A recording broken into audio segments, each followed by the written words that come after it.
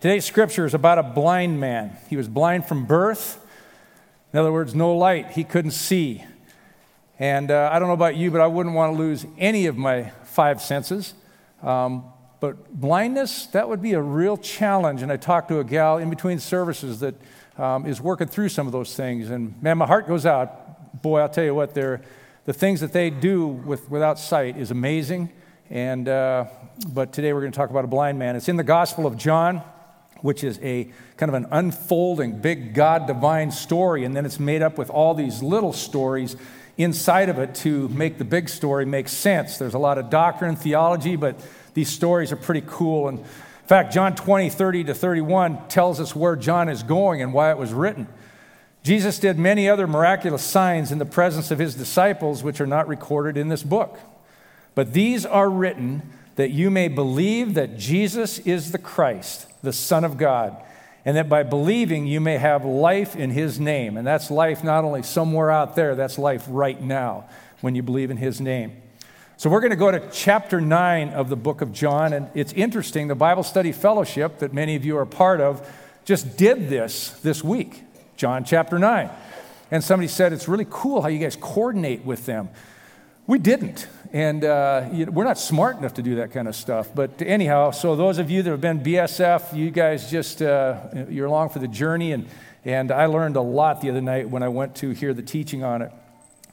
John chapter 9, within a larger divine big picture story is this story. And we're going to see some things about Jesus and about ourselves. So it's 41 verses, and we're going to go through all 41. I'm not going to read all 41. I'm going to read some of them. And then I'm going to tell some of the story, and hopefully it kind of live.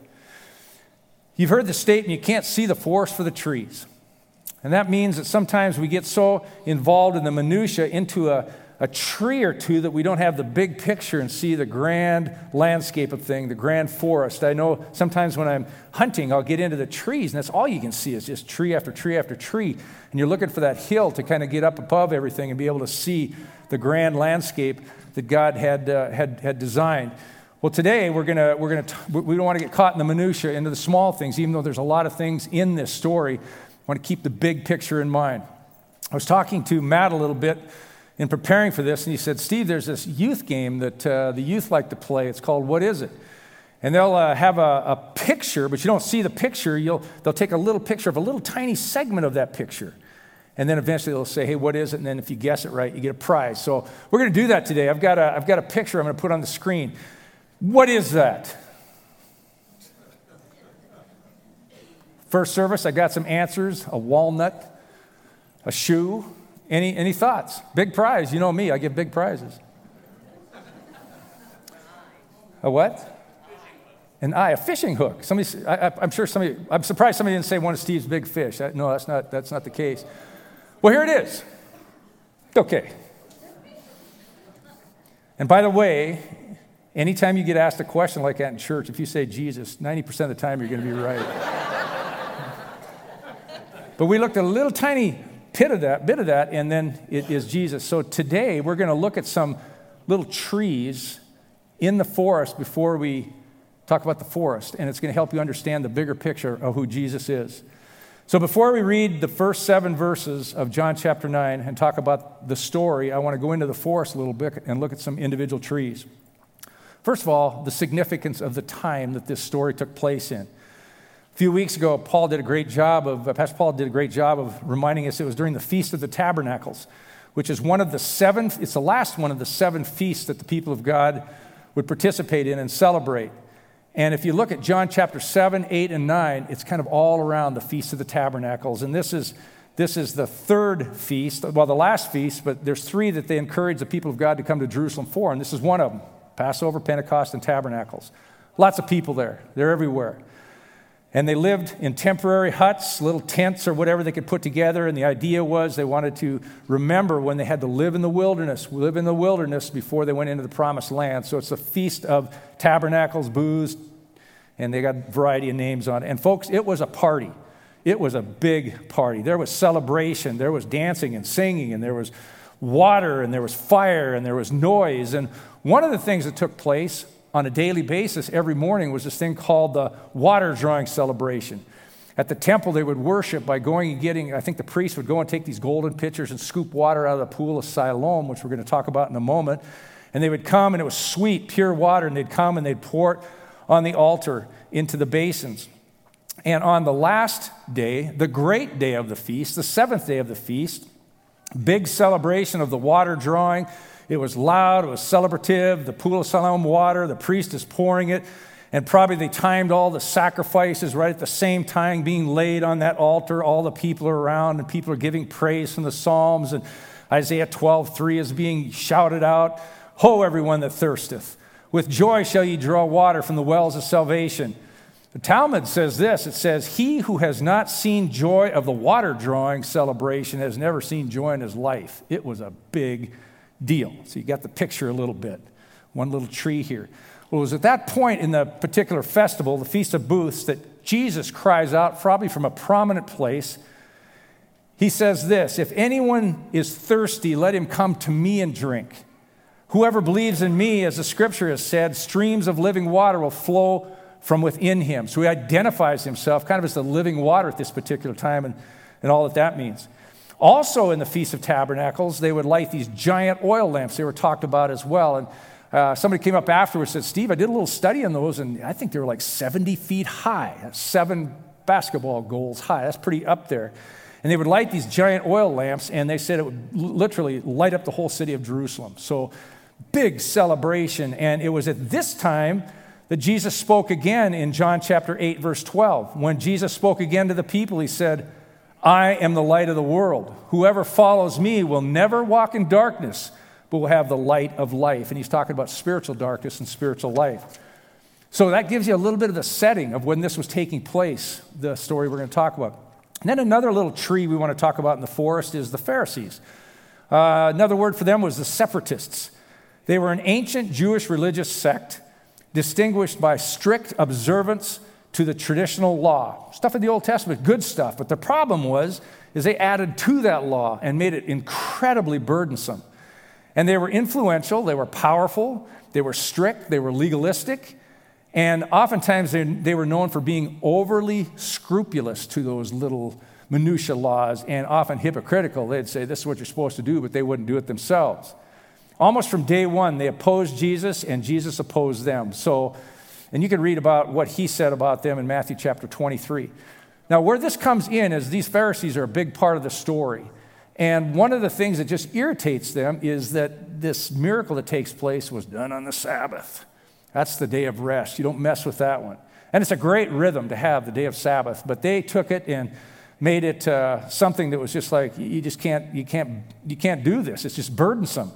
They got to where they defined exactly what you could and couldn't do on that Sabbath day. And if you did a little bit more than that, it's called work. And then you broke the Sabbath, and that's wrong. I read in my reading a couple of things. They said one could get milk enough for one swallow on the Sabbath. That was it. You go a swallow and a half, you broke the Sabbath. You could carry a spoon weighing no more than a fig. There you go. You can just get the feel of just how much minutia there was and how burdensome these little rules would be. But that's the Pharisees, kind of the religious leaders of the day. Another tree that we need to see before we see the forest is, at this particular time, Jesus had a target on his back. I mean, they were out to get him. In chapter 8, he identifies his oneness with God. And when he made these statements that, for instance, he says, before Abraham was born, I am. Big statement that he was God. And of course, the religious leaders picked up on that, saw it as blasphemy.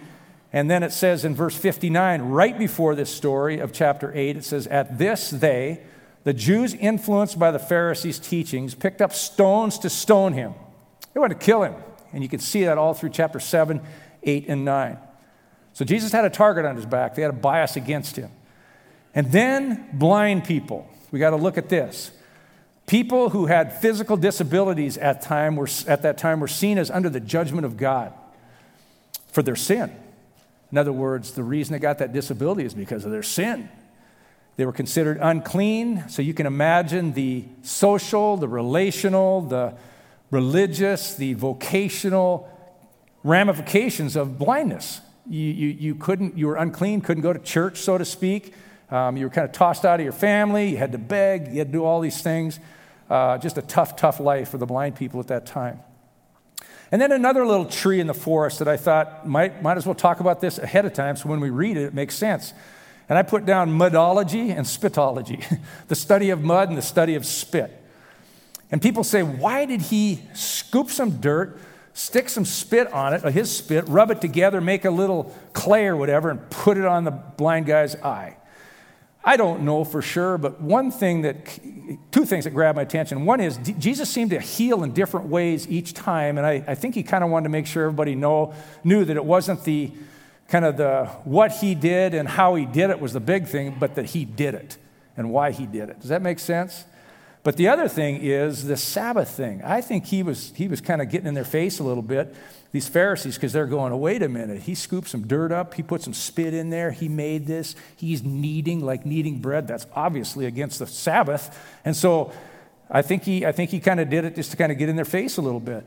So methodology and spitology, the study of. Then Pool of Siloam.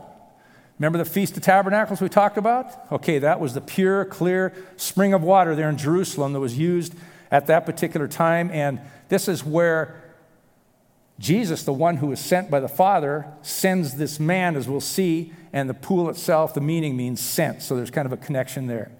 And then finally, at the end of this story, he's going to talk about being the Son of Man. And we look at that and we're going, wait a minute, I thought he was the Son of God. Well, it was interesting. The kids actually had both of those terms in one of their little statements that they made, the Son of God and the Son of Man. And the Son of Man, it refers to Jesus' humanness. And he was the Son of God, but he also was the Son of Man. And that's one of the mysteries of the faith, is that he's both God and man. It also reflects Daniel's prophecies about being the Son of Man and the vision of the Son of Man, the Messiah that was coming. And he would come with judgment and he'd come with authority. And so Jesus was identifying himself as fulfilling that particular prophecy. All right, so those are some of the individual trees that you got to see before you can see kind of the forest. And so we look at this and we're going, this whole story is authenticating his claim to be the light of the world. So let me read now, and hopefully that'll make some sense now as we do it. John chapter 9, verse 1-7. As he went along, that's Jesus. Feast of Tabernacles is probably pretty much done. A lot of people around. He saw a man blind from birth.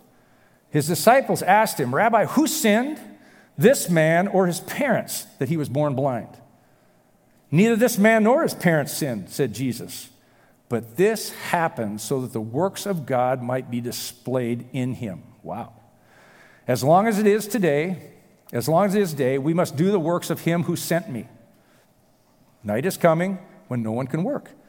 While I'm in the world, I am the light of the world. And after saying this, he spit on the ground, made some mud with the saliva, and put it on the man's eyes. Go, he told him, wash in the pool of Siloam. This word means sent. So the man went and washed and came home seeing. And verse 8, and everyone that saw this event said, wow, this Jesus is God. He is the light of the world. And they were all so happy for the blind man, praising God and giving thanks. This is great. And they all followed Jesus and lived happily ever after. Nope. This is where it gets crazy. And man, it just turns into conflict city. And I don't know if you noticed, but there, at least not recorded, there's not one person that said, hey, Mr. Blind Man, we are sure happy for you. There's not one person that said, wow, Jesus, you are the light of the world. You are great. You should be worshiped. It is conflict city around the Prince of Peace. Okay, pull back a little bit, the bigger picture. Remember, Jesus was using this scenario. He actually tells you why he's doing this in verse 3-5 to show the works of God. God had sent him to earth, will only be here for just a short little period of time in this dark world to show all that he is the light of the world, God in the flesh. And by the way, we only have a short time as well in our little world, which is dark, and we need to reflect that light of the world as our witness in this dark world that we live in. All right, let's dig back in. Like any story, there are people involved. We've got Jesus, of course. We've got disciples, the followers of Jesus who are with him. We've got the blind man. We've got neighbors that knew the blind man and were just kind of around this area. We've got the blind man's parents. and we have the Pharisees, as we talked about. And each of them seems to have a little different view of what's going on. And it's more than just fascinating, it's illuminating. I mean, the light kind of shines through how they respond. So in order for me to do this message well, I felt like I needed to become a little bit of what we're talking about. So I decided to take a little time and become blind for a season during the weeks leading up to it. So I got myself a blindfold, which, to be honest with you, and this one didn't work too well. I could cheat a little bit. This one worked really well. This was black. Now, I've had incredible eyesight most of my life. I can tell it's dimming a little bit with my age, but I wanted to kind of get that feeling of what this blind man was experiencing, go into his sandals a little bit, so I blindfolded myself for a few hours on the journey. And a few things that I did, I think are going to show them on the screen, and some things work better than others. I'm driving. That didn't work too well. There I'm sitting in my house with that blindfold on. I'll talk about that a little bit later. I played pickleball. You can see the ball going by me, and actually I did pretty well there. The guys I play with, it was no problem. I handled them pretty well. But I also, you know, when you're downtown, and man, you punch that little button that says, wait. I thought, I want to experience that. That was terrifying. I went down by Jake's Friday night. Luke was taking a picture, and he was of no help. And I had my golf club, and I walked across there, and 3 cars went behind me. I didn't know it. I saw it later in the little video. That was terrifying. And I thought, man, these people have to work hard when they don't have their sight. This is a tough thing. I spent 45 minutes in my home. I set the clock. I said, hey, Siri, set the clock for 8:45. I thought, I'll go 45 minutes, see how it goes. And I was sitting in my lazy boy chair, and I go, no, Steve, you got to get up and experience what it's like. So I got up, and I started milling around and knocked things off the wall in the kitchen. I kicked my dog in the head. I felt bad about that. I went downstairs, totally dark. That was really tough. Kind of felt my way around, found the little bathroom downstairs where I could brush my teeth. Watched the Philadelphia-Dallas game, which, once again, didn't miss much there. I did not do well. It's a challenge. It was a challenge. It really, there was panic in me, and when I took off everything and I looked, and I thought, oh, man, I'm so glad. Oh, that's right, that's there. I should have thought of that, you know. It's a different world. I looked at my sweatshirt. I had toothpaste from here to here. All over my pants was toothpaste. I almost used my Voltaren, almost put it on my toothbrush. All sorts of things were happening. And my heart went out to those who do not have sight. It's tough. So as a blind person in that time in history, add all of those things to it, but you're from birth. Man, I mean, that is this man, and this man was looked upon as one who had sinned, so he always had that stigma on him. He was under the judgment of God, at least the view of the people for that sin, not a part of a church. He was unclean, couldn't be. He was humiliated in his life. He had to sit and hope, most of the time by the temple gates, just hoping somebody would give something to him so he could live on it. He's begging. Tough life. And one day while begging, I got to believe this man sensed that something was stirring in the area. And this man called Jesus, and I think he had heard of him because Jesus was stirring the culture at that time, and there was controversy, and there's things happening. So I believe he had heard of him. And of all the fellow beggars, he's not the only one in the world out there. There was a lot of people with maladies at that particular time. He stops by this blind man, and he sees the blind man. And I believe the blind guy could hear Jesus' disciples. Sometimes when you lose a sense, you get more acute in other senses, and I think his hearing was probably amazing. And I believe the blind guy could hear Jesus' disciples asking that questions and knowing that they were a little agitated. Rabbi, who sinned, this man or his parents, that he was born blind? Well, no doubt he loved the rabbi's answer when the rabbi says, neither. But his blindness happened so that the works of God might be displayed in him. And I got to believe he was thinking, my goodness, there might be something big that happens because of this situation in my life. God's going to use this for something bigger and could bring some fame to God. Well, this man called Jesus also identified himself as the light of the world. He heard that. Now imagine the blind guy then heard some shuffling. Since the people were moving around, I got to believe people were a little quiet. What's this Jesus going to do? Pharisees are probably standing like that. And this blind guy hears some shuffling, and he sensed the man was getting close to him. He hears some stuff going on in the dirt down there. Might have heard Jesus spit, okay? And he sensed that Jesus was coming to him. He could sense that. And the next thing he knew, this Jesus man was putting some moist mud on his eyes. It was made from spittle and the dirt on the ground. He felt them spread it on both eyes. That had to be kind of weird, to be honest with you. Both eyes. And then he heard this Jesus man say 2 commands. He said, go and wash in the pool of Siloam. We talked about the pool of Siloam, sent.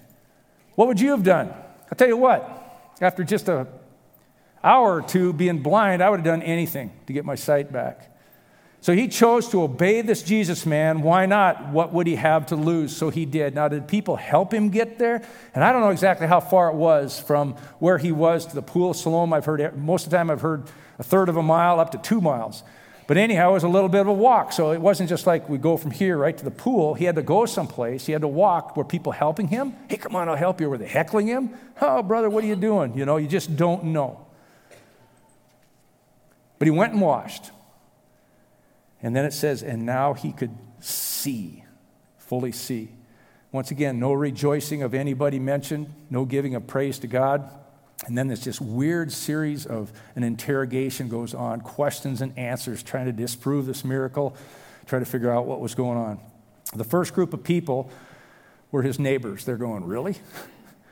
Hey, wait a minute, isn't this the man who used to sit and beg? Some of them were going, yeah, that's the guy. We know him. He's our neighbor. It's him, all right. But others said, no, you must have a lookalike. It can't be him. So you might have had a doppelganger out there. That's what they were saying. But the blind man insisted, I am the man. Word insisted. Well, they questioned him again. How were your eyes open? He told them the story. A man called Jesus made some mud out of his spit, put it on my eyes, said, go to Siloam and wash. I did, and then I could see. Well, where is this man now? The neighbors asked. I don't know.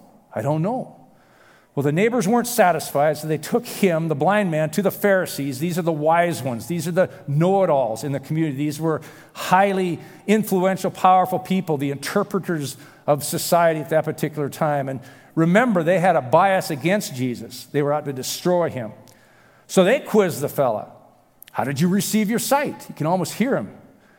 Verse 15, he put mud on my eyes, I washed, and now I see. Simple facts. The truth, the whole truth, and nothing but the truth, so help me God. Created a division in the Pharisees. This is a wild adventure.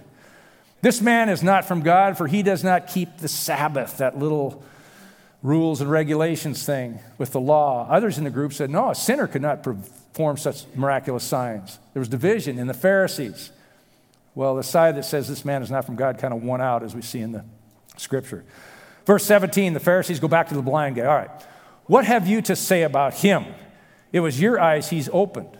The blind guy, I don't know if he stumbled and thought a little bit, hey, he's got to be a prophet. That was, in his mind, was probably the biggest, the highest level you could get. He's got to be a prophet. Verse 18, they still did not believe that miracle like this had happened, that he was blind and could now see. So they brought the blind man's parents over. All right, come in here. They questioned them, if he was their boy or not, and was he born blind? And they said, yep, that's our boy, and yep, he was born blind. But other than that, we don't know much. And we don't know how he can now see, and we don't really know who pulled this off. And you can almost sense they begin to distance themselves from the situation by saying, ask our boy, he's of age. It was brought to my attention that he's of age means he was at least 13 years old. In other words, he can speak for himself. Ask him. We don't know. But why did they distance themselves from their boy at that particular time? Why did they distance themselves from stepping up and saying, man, that guy there healed my son. That guy there has got something special going on. Verse 22 says, his parents said this, go ask the boy, we don't know, because they were afraid of the Jewish leaders who already had decided that anyone who acknowledged that Jesus was the Messiah would be put out of the synagogue. Much fear. They're going to get tossed out of the church, so to speak. They would lose friends and relationships that they had. They would be ostracized for their view, possible loss of business. So it was a serious thing. I don't think we appreciate sometimes what was on the line. It was a big deal. So the parents were totally full of fear. And the blind man we see is fearless. A second time, the Pharisees, come here, blind guy. The only way you can come clean before God is by acknowledging that this Jesus is a sinner. In other words, they felt he was lying. Now just come clean before God and man and say that he was a sinner. And I love this blind guy. He had some spunk. He had some zip in his soul. Don't know about him being a sinner or not, but one thing I do know. One thing I do know. Don't know much. This is a fact. You could take this one to the bank. I was blind, but now I see. Wow. They asked him again, what did he do to you? How did he open your eyes? And it's like the blind guy, deep within his soul, had just had enough. Might have had a little bit of the challenger personality in him as you look at this. I love it. He kind of turns the tables on them and gets in their grill. He's fearless. So what has he got to lose? Verse 27, hey, I've already told you. You're not listening. Why do you want to hear it again? Do you want to become his disciples too? You talk about poking the bear. I mean, boy. And maybe the blind guy's starting to acknowledge his desire to follow Jesus. I don't know exactly what's going on in his heart. Well, then things got real messy. These Pharisees, these law people, man, they just came after him verbally. He said, you are this fellow's disciple, which would mean almost death to him. We are disciples of Moses, the law. We know that God spoke to Moses, but as far as this fellow, we don't even know where he comes from. And then the blind man seems to call their bluff. I like this. It's like he pulls off their blindfold and he says, this is amazing. This is remarkable. You don't know where he comes from, yet he opened my eyes. Can't be a sinner because God would not listen to a sinner. He's teaching them. He would listen to a godly person who does his will. Nobody has ever heard of opening the eyes of a man born blind. In fact, they believe this is the first time. If this man were not from God, he could do nothing. Aren't you guys the smart ones? Aren't you guys the smart ones? I thought you could pick this up. And they probably, I think they should have known. They knew the law. They knew the Old Testament. In fact, in Isaiah chapter 35, it is talking about this one that's coming, this Messiah. It says, then the eyes of the blind shall be opened. So he's living out what the prophecies talked about, and bam, that's it. They jumped on this once blind man, and they went back to what they had said first of all.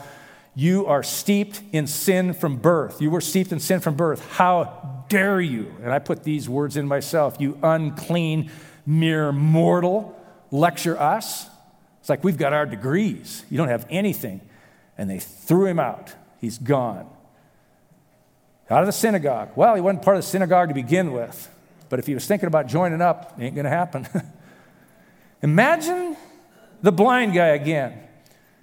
Hey, I don't know how long this took. Maybe an hour? I don't know. A little while ago, you were blind. You couldn't see and begging. Not a real high vocation. You were looked down upon by the people.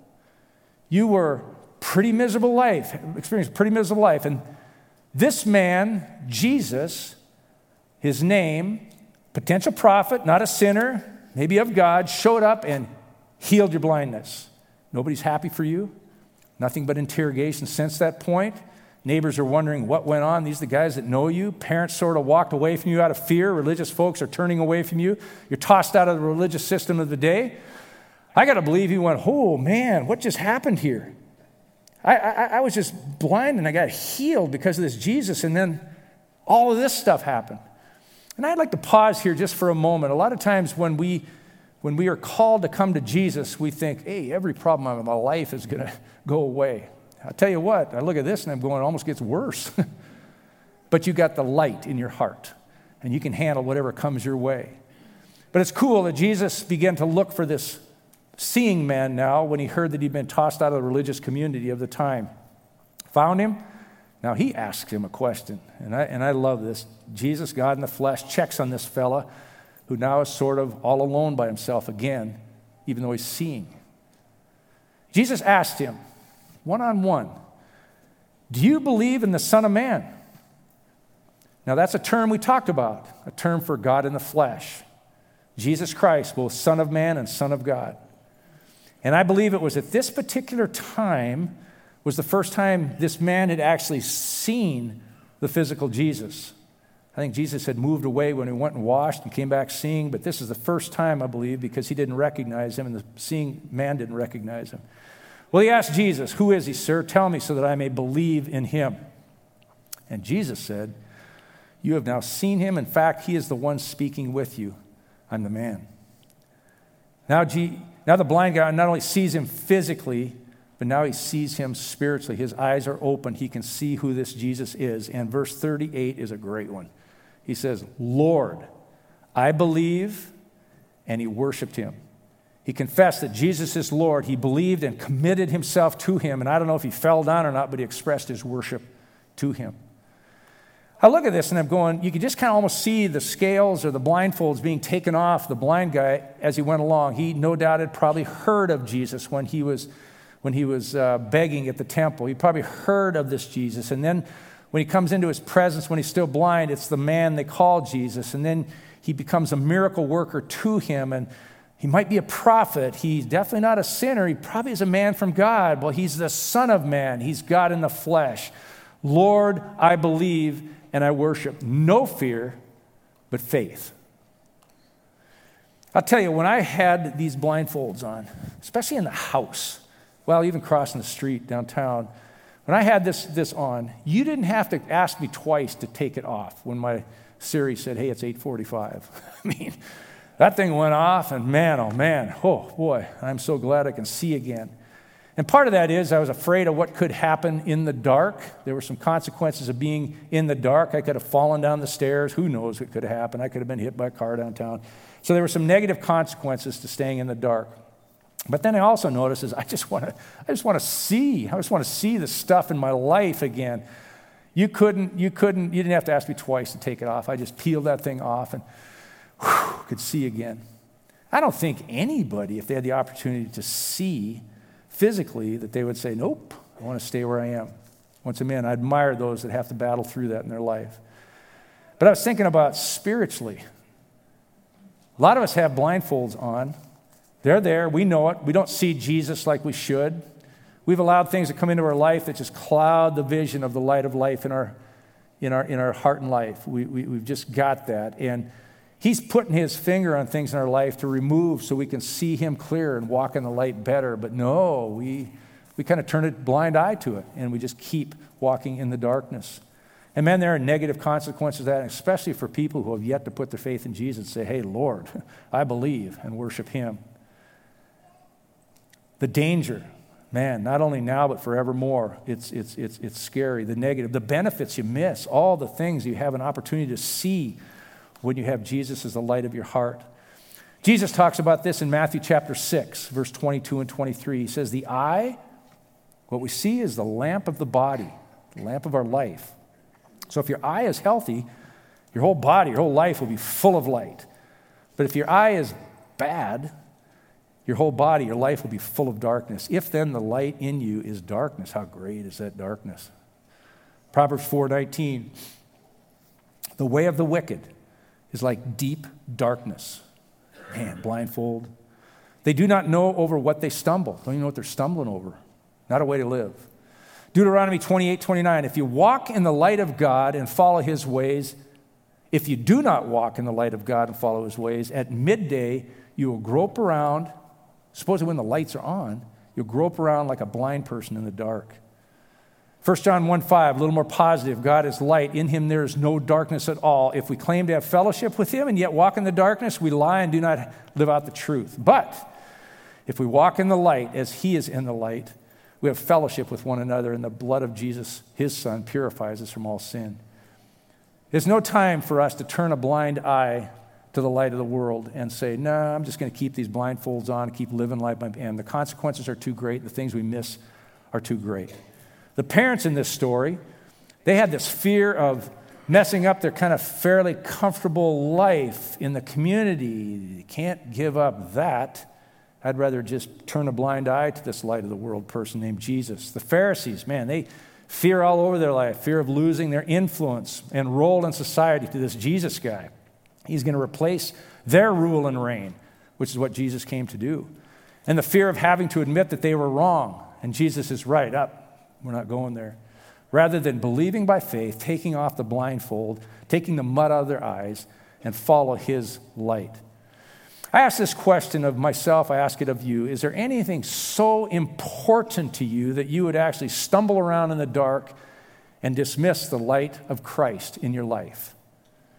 Jesus said in the final verses here, it's kind of a conundrum. You can look into it on your own, but for judgment I have come into the world so that the blind will see and those who see will become blind. It's almost like he's saying, those that are blind and admit it, Spirit say, I want to give you the light. But those that think they're seeing, you're blind. You're blind. Some Pharisees who were with him heard him say this and said, what, are we blind too? Like, it couldn't be. We've got the degrees. We know all things. And Jesus said, if you were blind, in other words, if you knew you were blind, you then would not be guilty of sin. But now that you claim you can see, you got it all together, your guilt remains. Matthew 9:13 says, for I have not come to call the righteous, the self-righteous, those that don't need a Savior, but to sinners who say, yeah, I need a Savior. What could possibly be worth us keeping our blindfold on or keeping mud in our eye and missing out on the light of the world? Lord, I believe, I worship. We've been lighting the candles during the holiday season, the Advent candles, as we're getting ready for the arrival of Jesus. And we'll light the big white one, which represents Christ, on Christmas Eve. But we've done joy, the joy that we receive when we put our faith in Jesus and he comes into our life. And then hope. Man, that's just great. And then last week we talked about the peace we can have. And this story today reminds us that, you will get the peace deep within, but it doesn't make things necessarily peaceful around us. This world does not understand Christ, and we're living in a dark world, and we don't mesh too well. So that peace comes deep within, not necessarily in all the relationships we have. And then today is the candle of love. I'd like you to bow your head for a moment and close your eyes and give you an opportunity to kind of reflect on these things a little bit. Man, is there anything in your life that the Holy Spirit of God is coming to you and saying, hey, we need to get that mud out of your eye? That's keeping you from seeing me clearly and my ways clearly. What in the world would be that important that you'd want to keep that? Man, turn it over to him. Confess it. Let him forgive. And then if you're here today and you know there's been many occasions in your life where you've heard this message about what Jesus can do in your heart, and for whatever reason, I don't know what your reason is, but you've stiff-armed him and said, nah, I'm going to distance myself from him. The cost is too great. And I can't do that. That's going to change my family dynamics. I'm not going to do that. People could make fun. I don't know what the deal is, but is it really worth it, not living in the light? I encourage you to fall before him today in your heart and say, Lord, I believe, and then worship him. Need your help, Lord, at this point. We can't heal ourselves spiritually. We often think we can, but we need you, what you can do, so we're opening ourselves up to you today to speak to us. Every one of us, shine your light into our world and help us see what right now is a blind spot, or we're turning a blind eye to, and help us to correct it and walk in the light. In Jesus' name we pray. Amen.